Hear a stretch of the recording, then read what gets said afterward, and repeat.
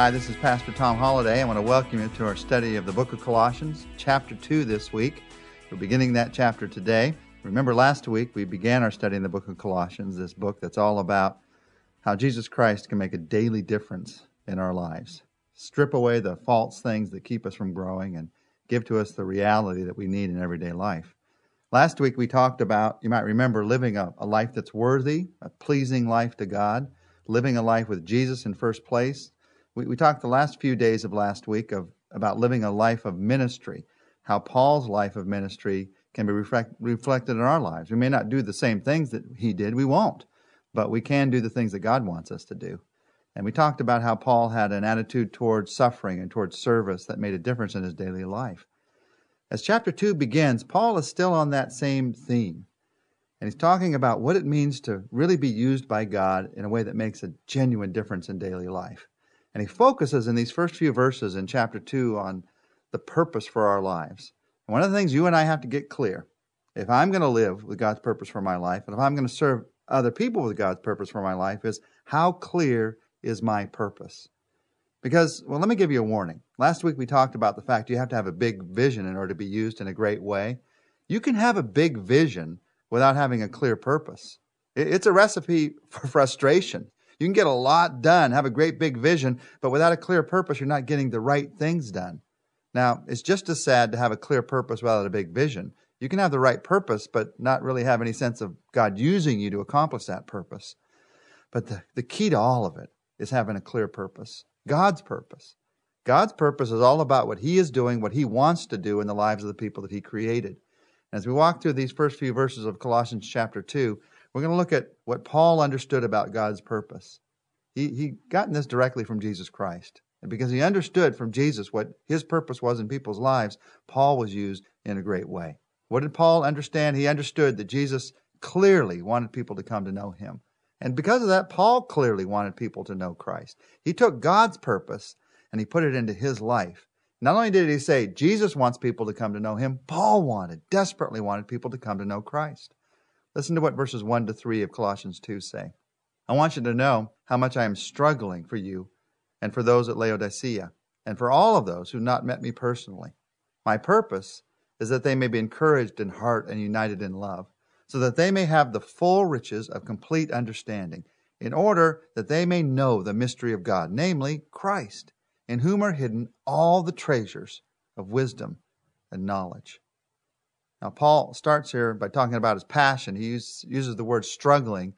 The word for that in Greek is agon. We get our word agony from that very word. That's the kind of struggling that he was going through for people, because he loved people.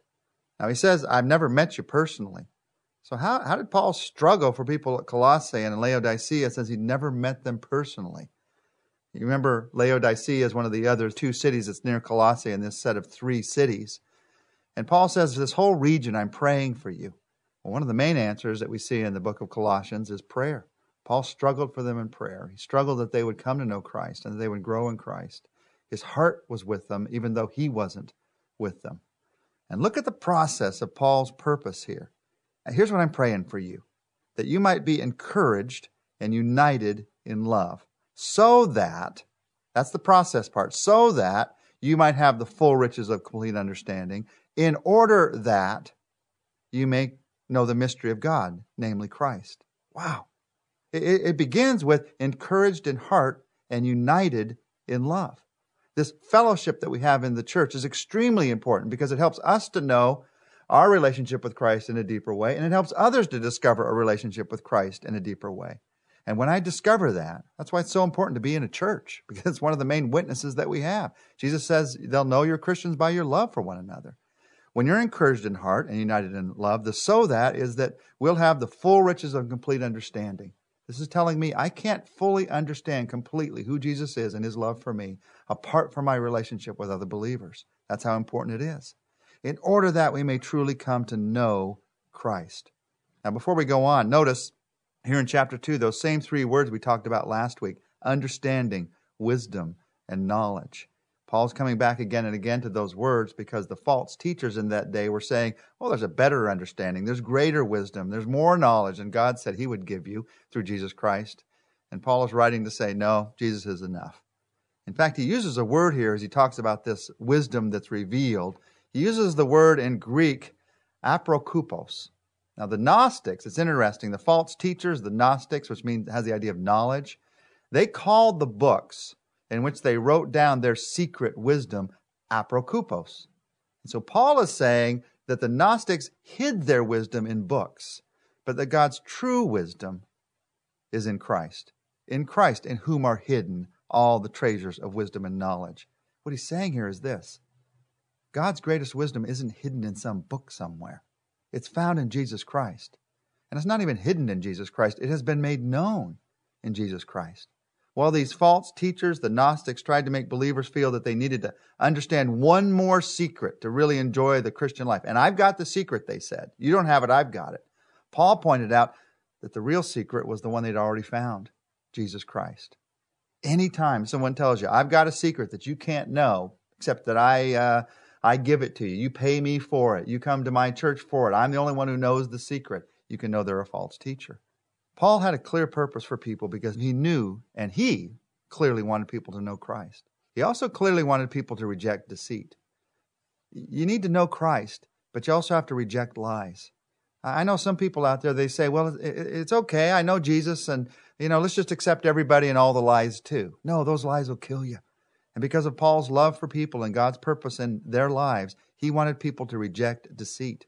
So in verse 4 and 5, he says, I tell you this, so that no one may deceive you by fine-sounding arguments.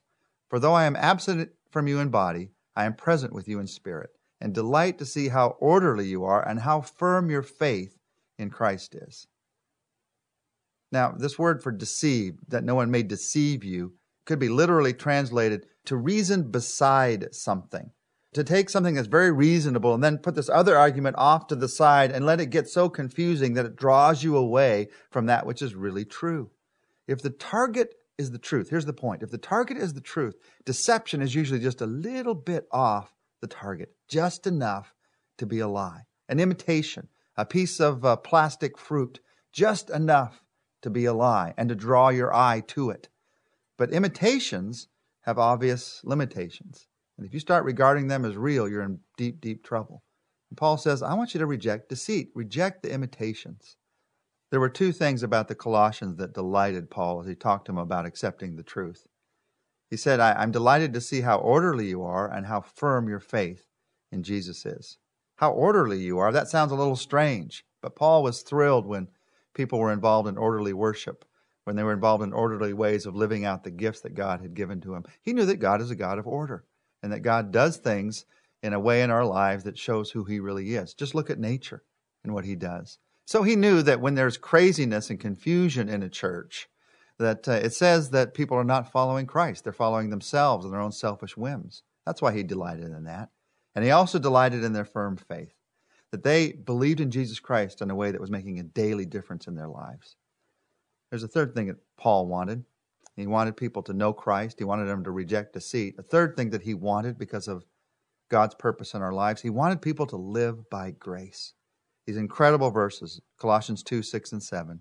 So then, just as you received Christ Jesus as Lord, continue to live in him, rooted and built up in him, strengthened in the faith as you were taught, and overflowing with thankfulness.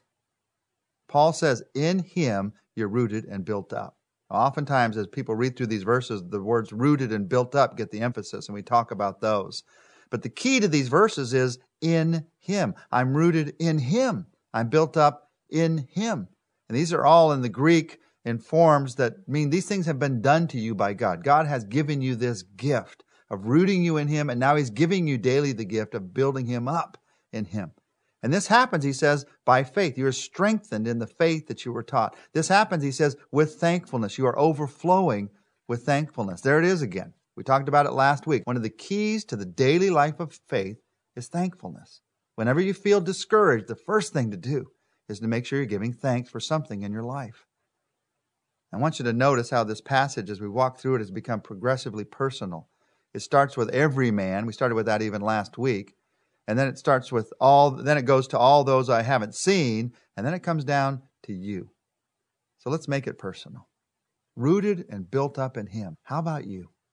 I became a believer in Christ over 30 years ago. So there are 30 years of learning about Jesus.